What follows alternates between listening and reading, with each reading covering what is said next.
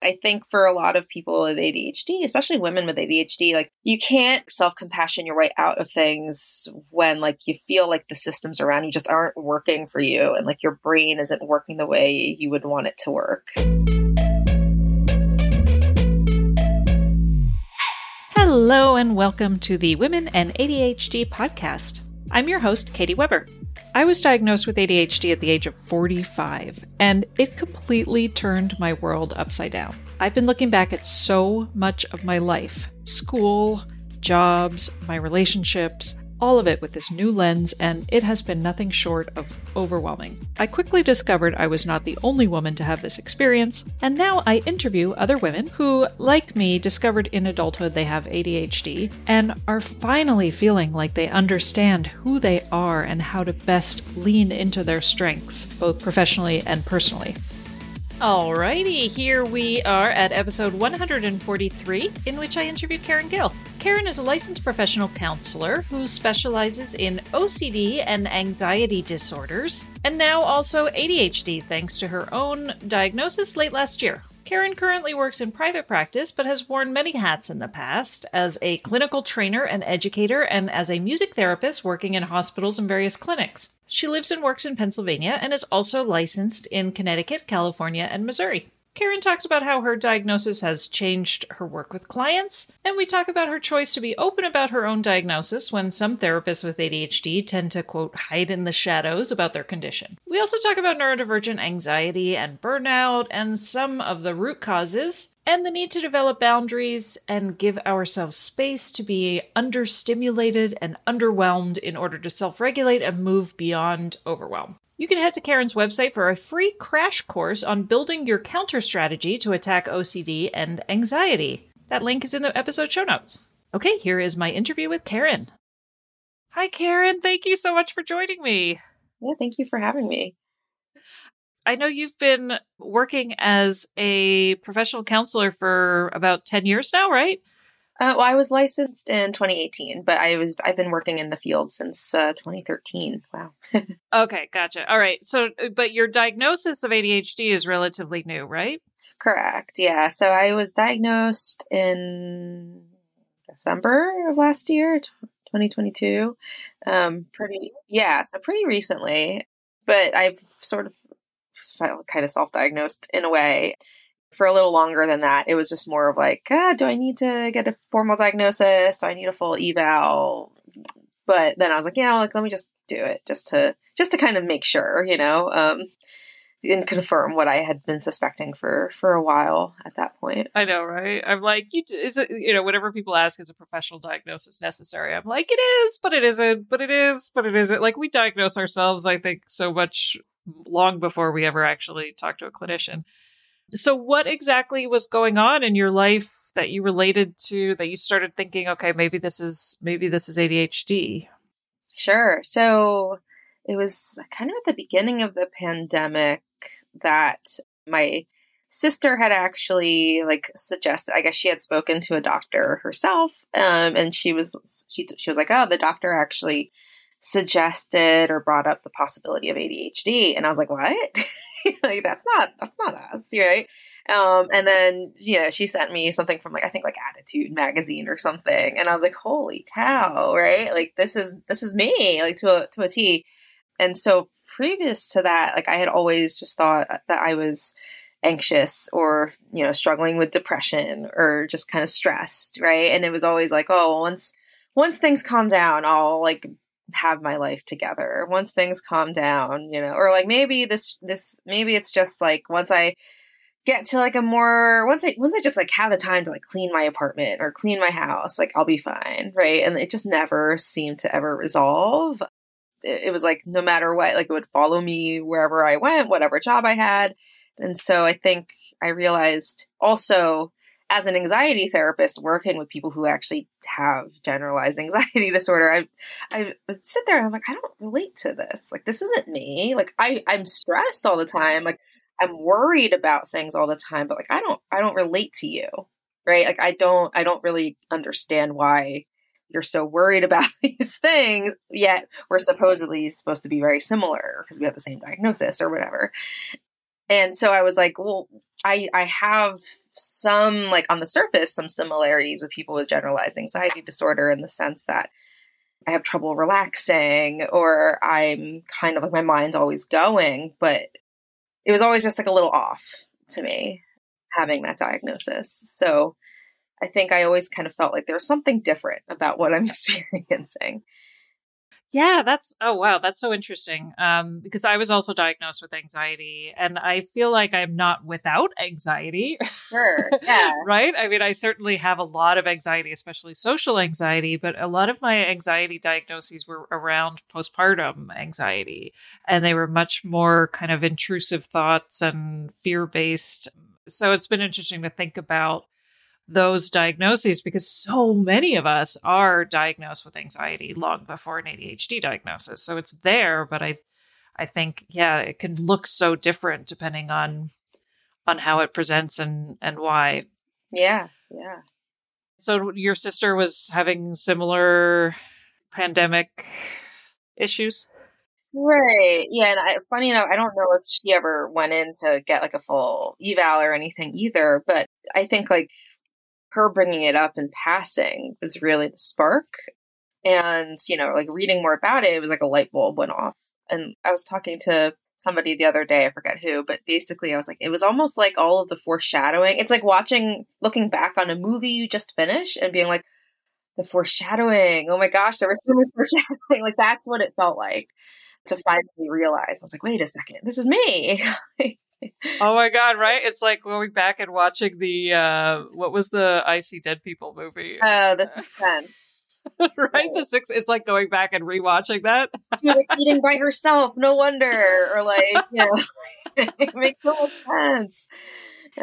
Oh, that's such a perfect description of that feeling of like going over our whole lives with this fine-tooth comb, just being like, oh my goodness. And I think also too is like one of the things for me was like, I didn't even acknowledge how much I was struggling in certain situations until my diagnosis, where I had to look back and be like, oh yeah, like I really, really struggled in school in these ways, right? There were some ways I didn't, but there were some ways where I was like, oh, I didn't realize this wasn't a universal experience, that this was something unique to me or to ADHD. So I'm curious, when looking back in your childhood and over the course of your life and parenting and all that, like what were some of the things that jumped out at you as like as the signs were there all along moments? Right.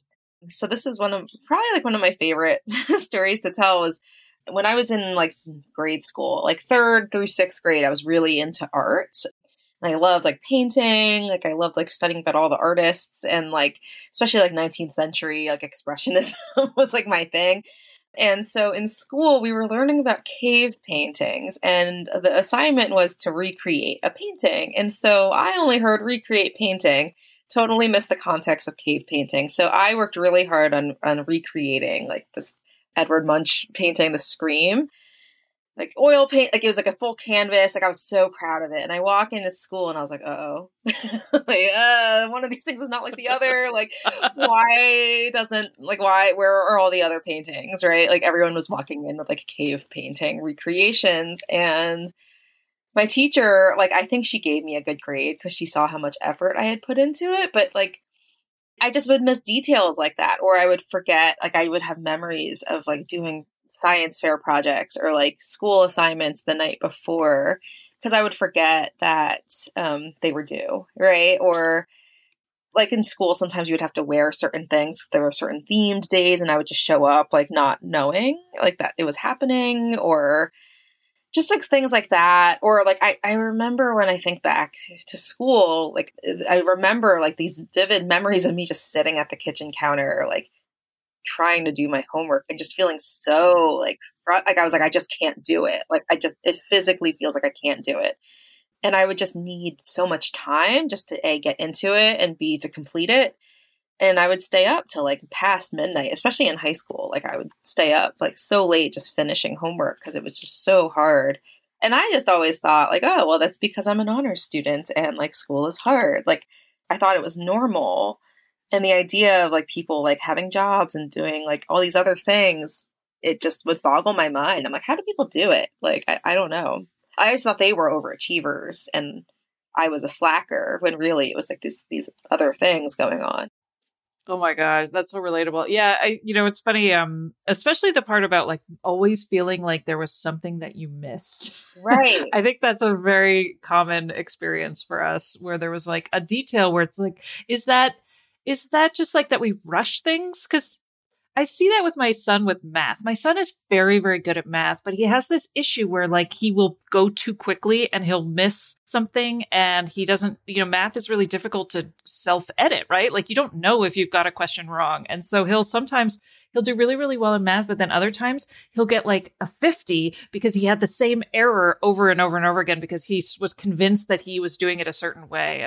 And I'm like, that feels so ADHD to me, that feeling of just like, forging ahead without self-editing in those. But it was really interesting to me to hear this concept of being stuck on input that I've talked about this in past episodes about, one of the difficulties in it's like a processing issue, right? Where it's like we're very good at taking in information, but it's really difficult for us to then turn around and process that information into an essay or into like a thought, right? Like for me in school, that really made me feel very dumb because I was like, I don't know what I need to do. Like I'm reading everything, I'm attending classes, like I'm understanding it, I think. But then when it's time for me to turn around and actually prove that I understand that, I would just be completely paralyzed. Right. It's like it's like life just feels like one giant Word document with like the little, like, what are the little blinky thing? The cursor? The cursor. Yeah. Just kind of like staring at you. Like it's just, it's an awful feeling. And I think, even as an adult, right? So I'm in private practice and I just came off of maternity leave. And so that's like a whole nother ball game. And I'm like, in my head, like cognitively, I know what I need to do to like market and get clients and like establish a practice. And it's like, but in my head, I could probably tell other people how to do it, but like, I don't know how to do it for myself. Like, it's just like a whole nother thing. So it's the same. It's like the adult equivalent of writing an essay, I think. Right? Yeah. I like that. You have a gift for metaphor. I like the metaphor of the cursor too. It kind of makes sense now. I'm like, oh, it's because like I'm like really, my brain is just like constantly making connections with things, which I think is a gift. But, it also can make it hard when I'm trying to just focus on one thing. Right? Yeah. Yeah. It's funny. I've worked with several therapists at this point now who all really struggle with client notes for that reason, right? Like client notes are like the bane of their existence. Right. When everything is so nuanced and interconnected, it's like, how do I even put this into words? Right. Yeah. Like I've had to kind of train myself to almost like purposely be what I would perceive as like overly vague, because then it's just enough. Right? And so I'm like, this is a bad note. But then I'm like, oh, it actually just needs like everybody's, like all the auditors think they're fine. Right. You're like, it just needs to be done. Yeah. Right. Exactly. So now how did you get involved then in specializing in OCD and anxiety? What was there? I feel like there was some kind of personal relationship to that.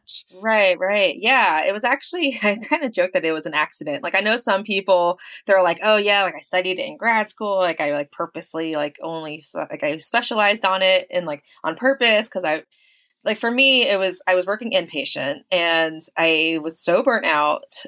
It's sort of like somebody with ADHD's like nightmare because it's very routine and rigid, but it's also really unpredictable and like overstimulating from like a sensory perspective. And it's also just really draining, right? Like physically and emotionally. And so I was really burnt out. And at the time I was like, well, I really like doing hair and makeup. Like I was doing my own hair, like doing foils on myself and like, like just like love makeup. Right. And so I was like, maybe I'll go to beauty school. I was like, let me switch careers altogether, even though I have my master's degree and all that kind of stuff. Like, let me just impulsively quit my job and look into beauty school. And then I got pregnant. And so then I was like, well, I should probably get a job that's like stable. Right. And so I applied to work at this clinic. And I was like, I don't know anything about OCD. I've worked inpatient, like so substance use, schizophrenia, like all of like much more, not, I want to say severe, because OCD can also be very severe, but just not necessarily OCD. So I took the job and loved it. Now looking back, I'm like, yeah, this was totally an ADHD thing where I just was like so hyper focused on it. Like I would like listen to podcasts all about it on my way to work, on my way home from work. I would read books. So very quickly it became kind of like a thing that I knew a lot about and I was really good at it. So that's how I kind of fell into the OCD world. That's fascinating because I actually was just recently doing a presentation in class about anxiety and hadn't really thought about how much overlap there was until all of the good anxiety resources were all coming from the International OCD Society.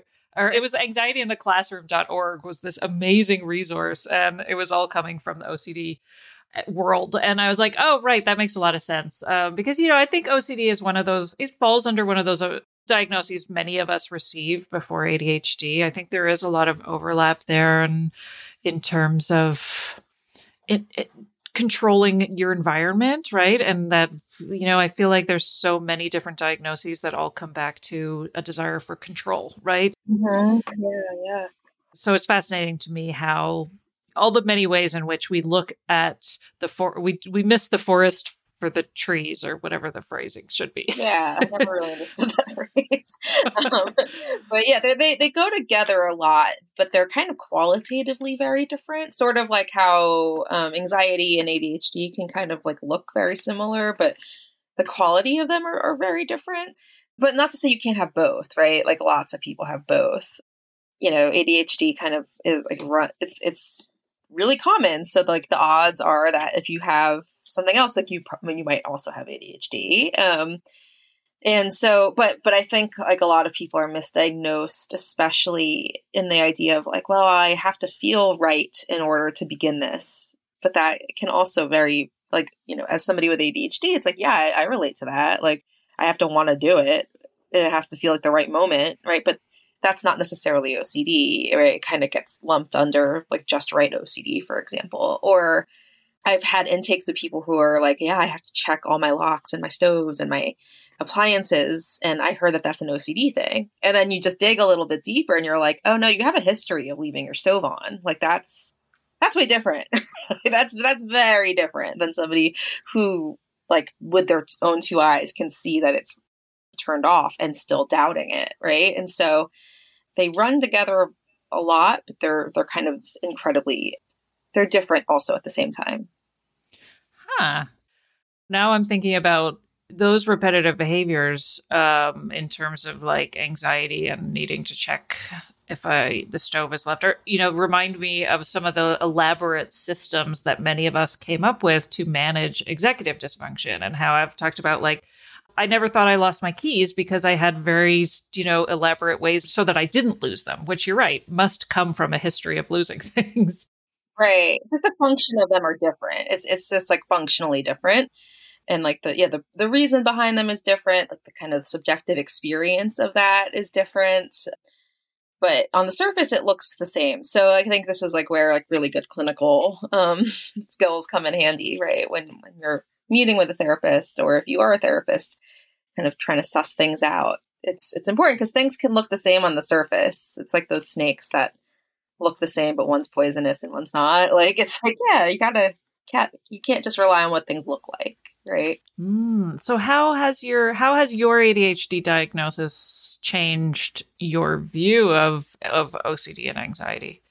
Basically what I was just saying is like, it's important really to not just go based off of like the DSM checklist and be like, check, but also like, how does it feel to experience these symptoms, right? Like what is the why behind these behaviors? So like, are you really rigid about, where you put your keys down and how you go about things? Because if you don't follow that rigidity, it kind of falls apart, right? Or is it because like there's like other kind of rules and like expectations? Is it like rigidity due for other reasons, right? The differences can really point to different treatment and like different names that we refer to things as. Yeah, that's what I always sort of have complained about in with therapy in the past. And I think why a lot of people with ADHD have had kind of problematic past relationship with therapy. and this is such a blanket statement. I mean, obviously everybody's different, but I feel like one of the things that I wish there had been more curiosity about with my depression and anxiety diagnosis is the why, like you said, right? Like it almost felt like I was diagnosed with depression and anxiety like it was like it was a genetic condition, which I suppose it can be, right? Like, I feel like it's treated very often by clinicians like it's this thing that you just have and nobody knows where it came from, but you just have it and now we need to treat it. And now looking back at this through the lens of this ADHD diagnosis, I'm like, why weren't we more curious about the why, especially around the anxiety? And so I think that's one of the things where people who are diagnosed in adulthood feel kind of like they had been let down by a therapeutic relationship because there was this just fundamental misunderstanding about behaviors or something. Sure. I think this is my new hyperfocus is therapy and neurodivergent therapy, right? And because I feel like as a coach, it felt like counseling and therapy and coaching need to go hand in hand, right? And so I think a lot of therapists end up going into coaching or adopting coaching methods with neurodivergent clients. But coming at it from a coach, I was like I felt like I was working with a lot of clients who had trauma and weren't seeing a therapist because they felt like, well, therapists don't get me, right? I've had bad experiences with therapy, and what I really want is to like fix this and move on and move forward and be actionable. I don't want to talk about my childhood. And I was like, but no, you really need to like unpack some of this stuff before we can move forward. When I would talk about the shame I would feel about like just kind of not being able to keep up with things or feeling like like I couldn't get things done the way I wanted them to, or, just feeling frustrated with myself. I think a lot of well-meaning therapists would come at it with me from like a sense of like, oh, like, why are you feeling shame? Like, like it's okay to feel that way. And I'm like, no, you don't understand. Like, it's very, very painful for me. Like, I don't want to feel this way. I'm tired of feeling like this. Right. Like, yes, like, I don't think I'm like inherently like a bad person, but I feel like, I don't know if I could curse, but like, I feel like, oh yeah, like I just feel like a piece of shit all the time. You know what I mean? And like, there is a reason for that. And like, I just want somebody to like validate that reason. I think that is missing sometimes when you have therapists who, especially with like the whole like self-compassion and like not feeling ashamed of who you are and like shame and perfectionism. I'm like, yeah, that's all great. Right. But I think for a lot of people with ADHD, especially women with ADHD, like, you can't self-compassion your way out of things when like you feel like the systems around you just aren't working for you and like your brain isn't working the way you would want it to work. And it can get really frustrating and like actually inadvertently like feel very invalidating. Yeah.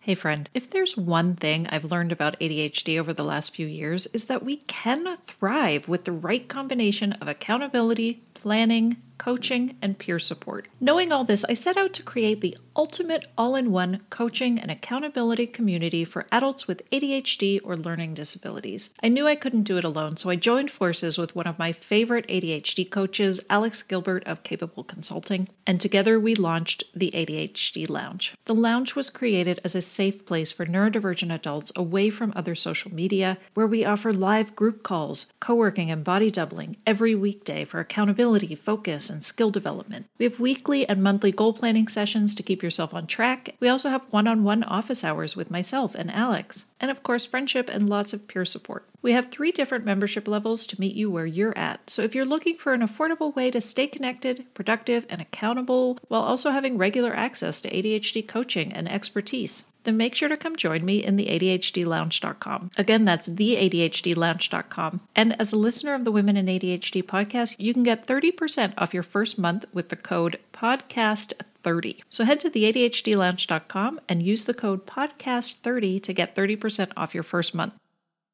During the early days of my diagnosis, as I was deep into hyperfocus ADHD research mode, I kept searching for some kind of all-in-one, everything you ever needed to know about ADHD in women handbook that I could reference and keep at my fingertips, but I never really found anything that suited me. That's why I've taken everything I've learned about ADHD in women and adults who are socialized as girls, and I've gathered it into a concise, easy-to-access, self-guided, and self-paced course so you can feel like you've got everything you need at your fingertips. It's called Hey, It's ADHD, and it has everything you need to start loving your brain and living a more fulfilling, gratifying life. I built this course to be helpful wherever you are on your ADHD journey. I am so excited to finally be able to offer this course, and I truly hope this will help you develop a deeper understanding of your ADHD brain and how to embrace it as you build yourself a toolkit for your own life. So head over to womenandadhd.com and click on the Hey, It's ADHD course tab for more information and to get started.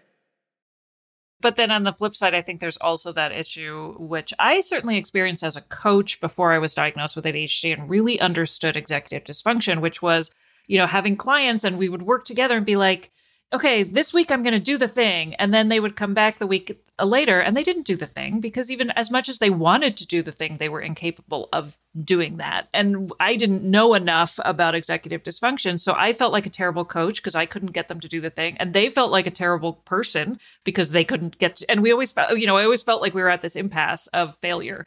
Mutual failure. And now with knowing what I know about executive dysfunction, I'm like, oh, it was never about desire, right? It was always about ability and strategy and all of that. So right. I just feel like they're so intertwined. And that's why I'm obsessed with trying to get more therapists understanding what ADHD looks like, especially in adult women. And so I'm curious for you too, like how has your diagnosis affected just how you are as a therapist? Because I know you had also said that your ADHD affects you professionally. It affects your colleague relationships, but also work-life balance and burnout, right, is a huge thing. Yeah, for sure, for sure. I think it impacts like how I'm able to work in, this is such a vague statement, but like I think for me, I need kind of constant breaks. And I think there's like such a, I had worked for like a big kind of telehealth company for, it seems like it's actually not that long of a time, but I feel like pandemic years skews everything. It felt like a long time. It was like 2.5 years, right? But I think working in a tech company, like a telehealth company, where everyone has access to everybody's Google calendars, just in seeing like what's blocked off and everything. It's like, well, what's all this white space for then? And it's like, well, my brain like literally like needs it, right? Even if I didn't have ADHD, I don't think it's healthy to be in meetings for 8 hours a day. But when you're working in like a very productivity growth, like startup culture, you feel like a giant, like lazy failure if you're not able to keep up. I think also like in private practice, like we get paid per service, right? We're paid by how much time, face-to-face client time we have. And so it's also really tempting. Like I would get into the habit of like, suddenly I would look at my calendar with like a sense of doom and be like, I have 9 hours of face-to-face client sessions booked today. I have no time to eat, no time to use the bathroom. And there was that kind of like, I couldn't understand, like, I guess like time blindness, right? Like I didn't understand like, oh, if I just schedule this person, like that's another hour, right? Like that's not like, it's an abstract concept like on my Google Calendar. And so I've had to kind of implement a lot of limits of like blocking things off, even though in the moment I'm like, I don't need lunch. And it's like, no, you need lunch, right? Like, no, like having, a strict start and end time, that's actually a good thing.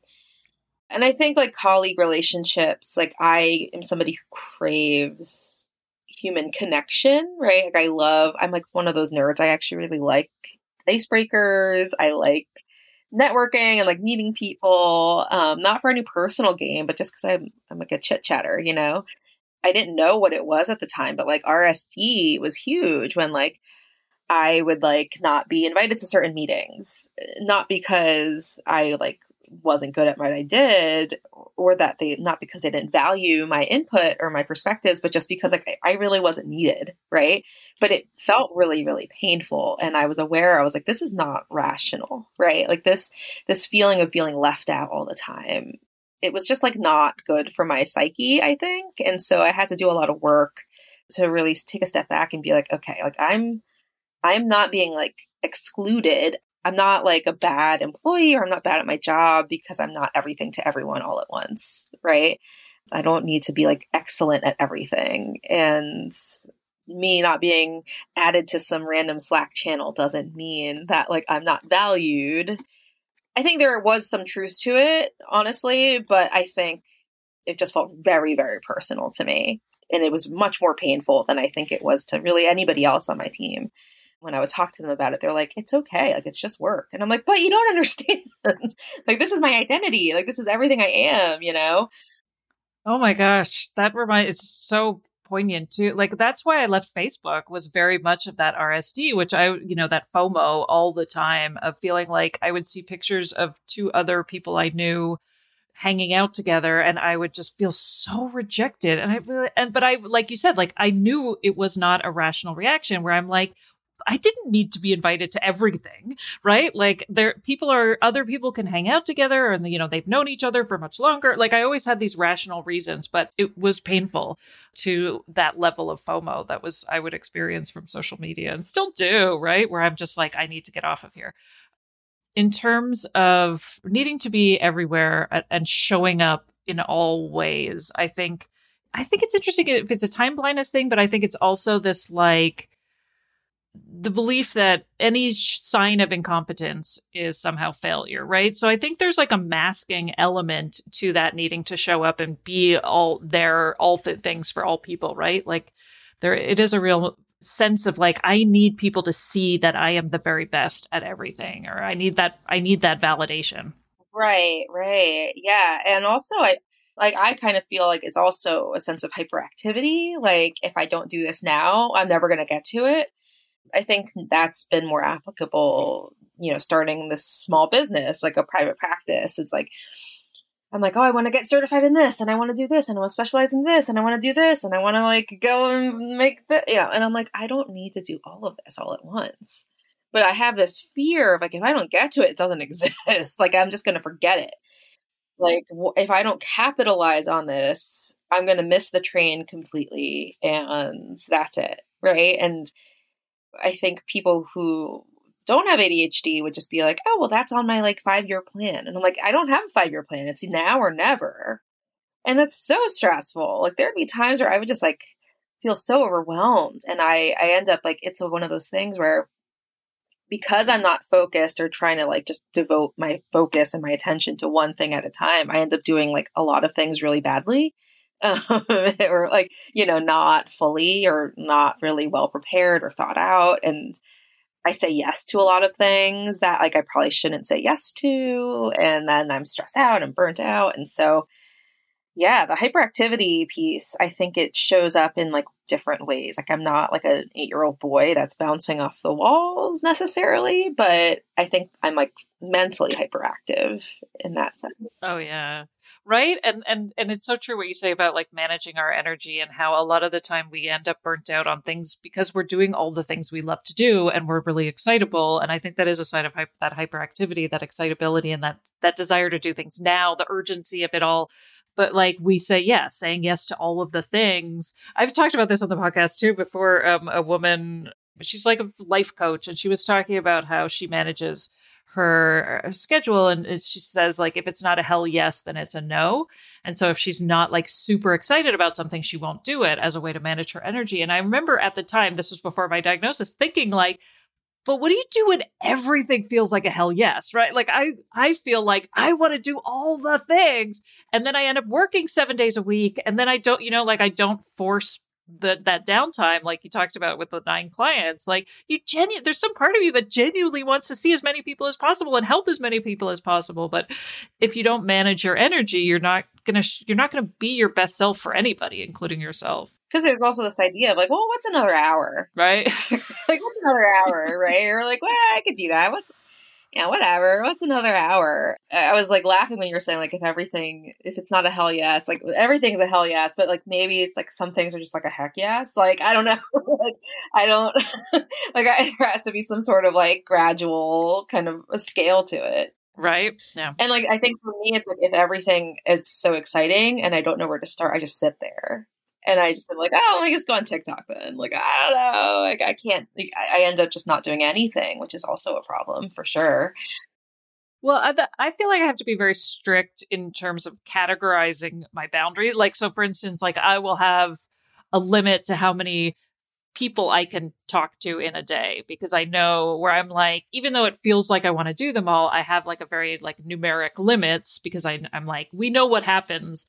We've seen what happens when you see too many people. You end up being burnt out or canceling. And and same with like, I have to not do any work on Saturday. It's just a non-negotiable, because otherwise I would.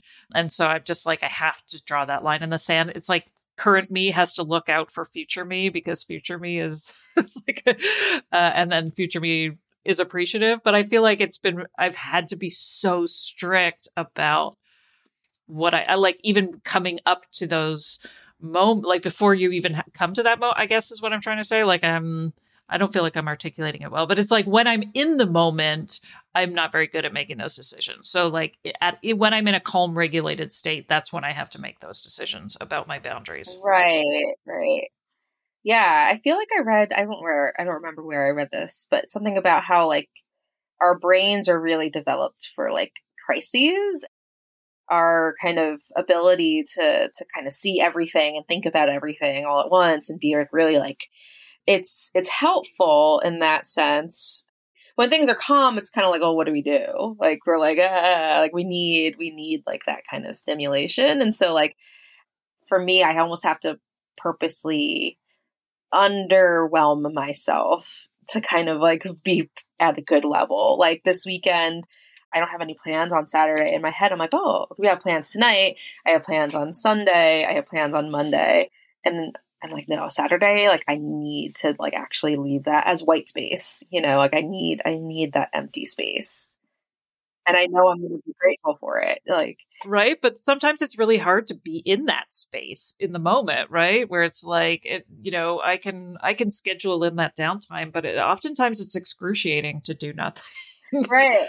Right. And I think that's also like it kind of points to that idea. It's like the larger equivalent of like when I'm trying to leave the house on time and I have 10 minutes. I'm like, I can do this. I can do this thing really quick.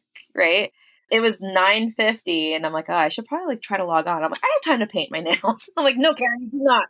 Like, do not paint your nails. Like, you do not have time to paint your nails.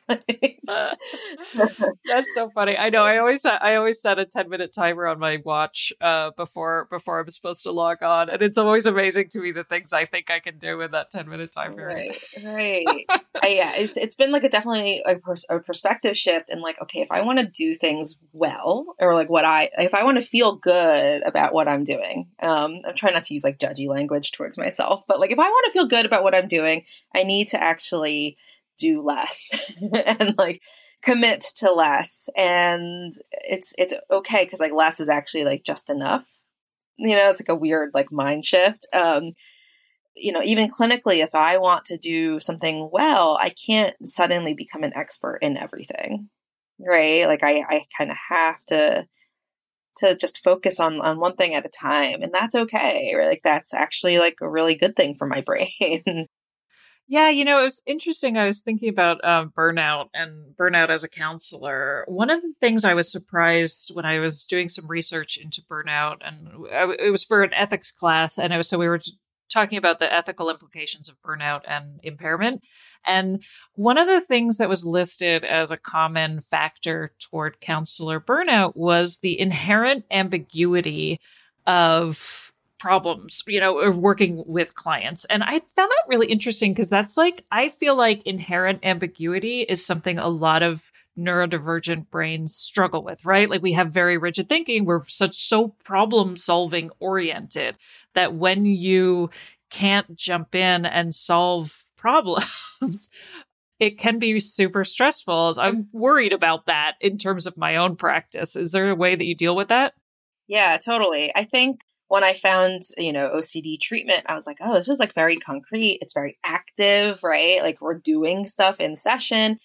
And then, when I started to practice, I kind of took on some more kind of like general mental health talk therapy clients. And I remember really struggling. Like I just was like, for considering my job is literally to listen to people, like I am not good at this, right?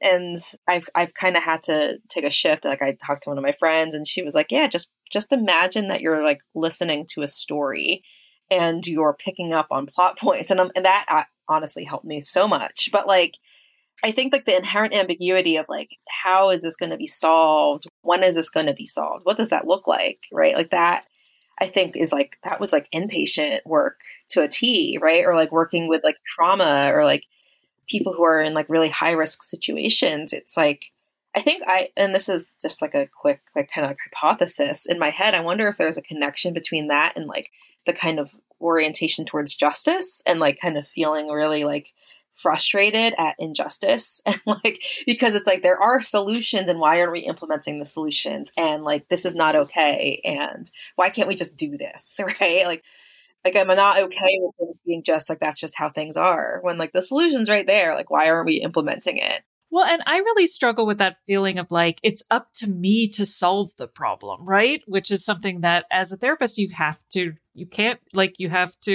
resist that. Right. Actively resist that. And so I'm always sort of like, where is that coming from? Why is that a control response, which is sort of, that feeling of like, oh, I see somebody in need. It's up to me to make them feel better. It's up to me to help them. And how can I solve their problem for them? Right. Yeah. Where's that coming from? That's what I'm curious about. Yeah, that is an interesting. Yeah, I don't know. Because I think you're right. I think it is something that like we see a lot of in that justice oriented mindset and that like intense empathy and compassion fatigue and all of that stuff that I think a lot of us experience. Not to mention like the impulsivity, like in meetings, like I kind of had a reputation for being like very fiery. I would go on these like sermons, essentially. And like at first it was good when it was good. And when it was like not actually working, it was bad. Right. And I think I can come across as very passionate at best and like kind of like strong in a bad way because like I just can't keep my mouth shut sometimes. Like I always joke, like I can't stop running my mouth, right? Like I've been like trying to like censor myself in ways, which can be tough, right? But I think recognizing that like I don't need to do like that's not something I have to do. I don't have to share myself with everybody in that sense. Right? Mother's Day is almost here, and you can get her the most beautiful time-tested gift around. A watch she can wear every day from Movement. Whether mom's into classic dress watches, rare and refined ceramics, or tried and true bestsellers, Movement has something she'll love. And right now you can save big on the best Mother's Day gift ever with up to 50% off site-wide during Movement's Mother's Day sale at MVMT.com. Again, that's up to 50% off at MVMT.com.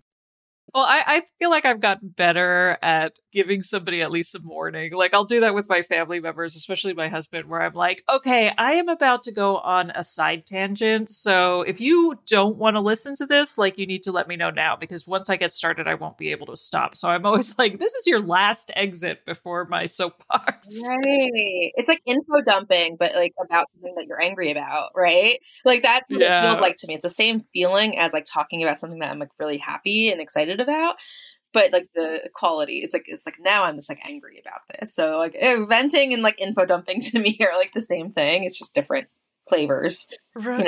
Yeah, right. But you're right. I think there is that impulsivity element that I think gets misconstrued as like hogging the conversation or making it all about you, right? Or some of the ways in which our ADHD behaviors are interpreted as being antisocial behaviors, where it's like, no, you don't understand. Like, this is really exciting and important. And everybody needs to know that I can't help myself. Right. Yeah. Like, I just want to share this with you because it's so exciting to me. And I want you to know about this really amazing thing where there's a really good idea or this issue that's really important. So now have you talked about your diagnosis with any of your family? I mentioned it I've talked about it with my sisters and I mentioned it to my mom. And it's like funny because my sister's a psychiatrist and I'm a therapist. And like coming from a family who like never really talked about mental health other than like in the sense of like, oh, she's struggling. She probably needs to like pray or go to a retreat or something like that. I think it's just funny that we both ended up like 2 out of 3 of us are in like the mental health field. But yeah, my mom was like, who said that? Who told you that? And I'm like, I literally am a therapist and and I went to a psychologist and he like ran all these tests on me and like evaluated me and everything. Like it's not like an online personality quiz that I took. Like I did the full shebang, right? And like my one sister, my psychiatrist sister, probably, I think she sees it. She's like, oh yeah. And then my other sister is like, you don't have ADHD. Like you did great in school. And I'm like, that really has nothing to do with it. Like it was a lot of work. I felt like I worked twice as hard to just get through, you know? Yeah. So it is interesting. Right. I know. And I think a lot of parents too almost see it like as an attack on their parenting, because I think it's so certain generations really did feel like that was just poor parenting, right? Like, oh, those kids just need more discipline or they need more intervention. I think, there are parents who are like, what are you talking about? You were fine. You were fine. Because if you weren't fine, that was somehow something they missed or reflect, it's an indication that they failed you somehow. And can be really hard. I mean, I feel like that with my own kids even, which is just like, how did we not see this? Right. What was I doing? And oh, is it the screens? Like I let him have too many screens and now he has ADHD. Right. Yeah. Yeah. Awesome. Okay, so now if you could rename ADHD, would you call it something else? I heard somebody refer to it as like attention regulation hyperactivity disorder, which I like that. And like I think that the word disorder is kind of like very loaded. I think of it as like, yes, it impacts us in a very negative way. Like I was actually just thinking about this morning actually about like what constitutes a disorder and what constitutes something like just like the way that people are born and like the way our brains work. Is the disorder coming from within? Like, are we experiencing distress because of this? And I think that it could be true for like things like OCD or depression or bipolar or things like that, right? Or is it dysfunctional because of like the external environment? Like me trying to fit into this like very like neurotypical mental health tech startup and kind of being looked down upon for needing breaks. And like people like on the leadership team would literally go in and look at people's calendars and say like, well, why do they have so many breaks scheduled? Right. And I'm like, well, like, wow, I would like that. Like I benefit from that. Right. Like, but that was seen as like she's trying to work the system, And so it's like, is it external? Like would they function great if they didn't have to worry about like meeting other people's standards or whatever? Yeah. And that gets into a whole other can of worms. Right. It's like nap culture where it's like all of the evidence, all of the statistics, all of the studies show that if you allow your employees to take a nap in the afternoon, that they're actually more productive in the morning and after their nap. And capitalist society is like, no, that is not a thing. 30 minutes for lunch and that's it. Right. And I think we're seeing the same thing with work from home culture, which is like, for all intents and purposes, like people are doing better. Right. Workplaces are more productive. Like people are really performing better, but there's just this mentality of like, no, we don't know what you're doing. And if we can't control when you're at your desk and what you're, how many breaks you're taking, we need to have you in the office so we can watch you. And you're like, but all evidence is pointing to the contrary. Right. Like, it doesn't matter. Like you get penalized if you're like caught off task. Like there's like programs and softwares that like companies will use to track like where you're clicking. Your mouse movement. I know, right? Yeah. Yeah, not even just mouse movement, but like where are you clicking? Yeah. And how long are you away from like your computer? And I'm like, that's messed up. Like who cares how long it takes me? Like, it's just so bizarre to me. But yeah, so I lovingly refer to it as like hot mess disorder. I think it also, attention regulation, hyperactivity syndrome, maybe, or like brain settings. Like, I don't know. Yeah, I like syndrome. Like you said, when I was first started this podcast, and I still don't even really have an answer to this, where I'm like, what are we talking about when we talk about ADHD? Are we talking about a brain type? A neurotype that in certain environments ends up in distress. And so the ADHD is the distress behaviors. Is that the ADHD? And so the neurotype is something separate, or is the neurotype ADHD? And everybody is prone to this, right? So it's like, what is universal, what isn't? Because obviously our experiences are also different. But then you look at certain cultures where ADHD, quote unquote, doesn't exist. And you're like, well, is that because the culture is much more friendly to this neurotype, or are they refusing to acknowledge it? Like all of these ways in which I'm like, what are we talking about when we talk about ADHD? I still don't really know. It's like everything and all of it all wrapped up into one. But it's really frustrating when I see in psychology textbooks talking about ADHD like it's this disorder where it's like people with ADHD are prone to alcoholism. And you're like, well, it's a lot more complicated and nuanced than that. Yeah, it is. Yeah. It's like, well, why? I think like my biggest question I always want to ask is like, well, why? Right? Like, what is behind that? Right? You're prone to substance abuse because you're self-medicating because you're struggling and nobody realizes it. And like, I'm like, there's so much there. Just right. Or it feels good and you're just impulsive and you have like blindness to like you forget your working memories back. Like, it could be for so many reasons. Like you can get 10 people with ADHD who also struggle with alcohol use, and it could be all for different reasons, right? So yeah, it's so interesting. Yeah, see, there's that inherent ambiguity again that's driving me crazy. Like, I need answers. Right, yeah, it is interesting. All right, well, thank you so much for sharing your perspective. I love it. This is great. So now your website is CarynGillTherapy.com, right? Mm-hmm, yeah, that's my website. I know you're based in Pennsylvania, but you're licensed in a bunch of different states. Do you still do telehealth? Sure. Yeah. I'm doing telehealth still for the most part in Pennsylvania, Connecticut, Missouri, and California. And I joke, people are like, why Missouri? And I'm like, honestly, it was easy. As soon as there was like obstacles of like, oh, you have to contact your old two, I was like, no, next. Like, so that's how I got licensed in all those states. I was like, it's just easier, like less obstacles. So that's another thing. I'm a huge advocate of the counseling compact, especially because I'm in New York, and New York doesn't have any counseling compacts even on the table. And I'm like, we have like with people moving and telehealth and an online virtual therapy, like there needs to be more cross-state certification. It's crazy. Yeah, psychologists have it.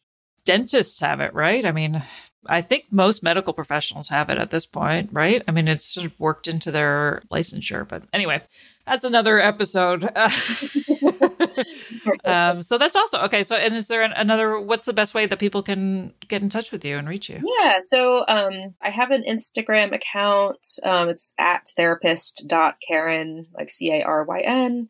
On Instagram. That's kind of like where I'm most active, honestly. Like my website just kind of exists as like a professional placeholder. I don't like blog. I would love to blog. I probably could blog because my captions are super long. They're essentially blog posts. But again, that's a whole, understandably it's like another thing I have to do. But yeah, so that's kind of what I've been doing, private practice. I've kind of been working on like different like workshops and mini courses as well. And so that's all kind of in the works. Oh, amazing. Okay, well, I'll put a link to your Instagram and your website. And if you're already writing Instagram captions, just make those your blog posts. Repurpose. I know. In theory, I know that would actually be super easy, right? But I think it's time to do it. Right? Well, I'm like, those are the things that never occur to me that you can do that. And then once in a while, I'm like, oh yeah, like I could totally repurpose that stuff. But anyway. I think going in my head, I'm like, it's so daunting. And in reality, it would probably take like 5 minutes just to do. I just got to do it. Right? Awesome. Well, thank you so much, Caryn. It's been a real pleasure chatting with you. Thanks for sharing. Yeah, thanks for having me.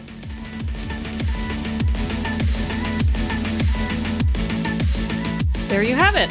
Thank you for listening, and I really hope you enjoyed this episode of the Women and ADHD podcast. If you'd like to find out more about me and my coaching programs, head over to womenandadhd.com. If you're a woman who was diagnosed with ADHD and you'd like to apply to be a guest on this podcast, visit womenandadhd.com/podcast guest, and you can find that link in the episode show notes. Also, we ADHDers crave feedback, and I would really appreciate hearing from you, the listener. Please take a moment to leave me a review on Apple Podcasts or Audible. And if that feels like too much, and I totally get it, please just take a few seconds right now to give me a 5-star rating. Or share this episode on your own social media to help reach more women who maybe have yet to discover and lean into this gift of neurodivergency. And they may be struggling and they don't even know why. I'll see you next week when I interview another amazing woman who discovered she's not lazy or crazy or broken, but she has ADHD. And she's now on the path to understanding her neurodivergent mind and finally using this gift to her advantage.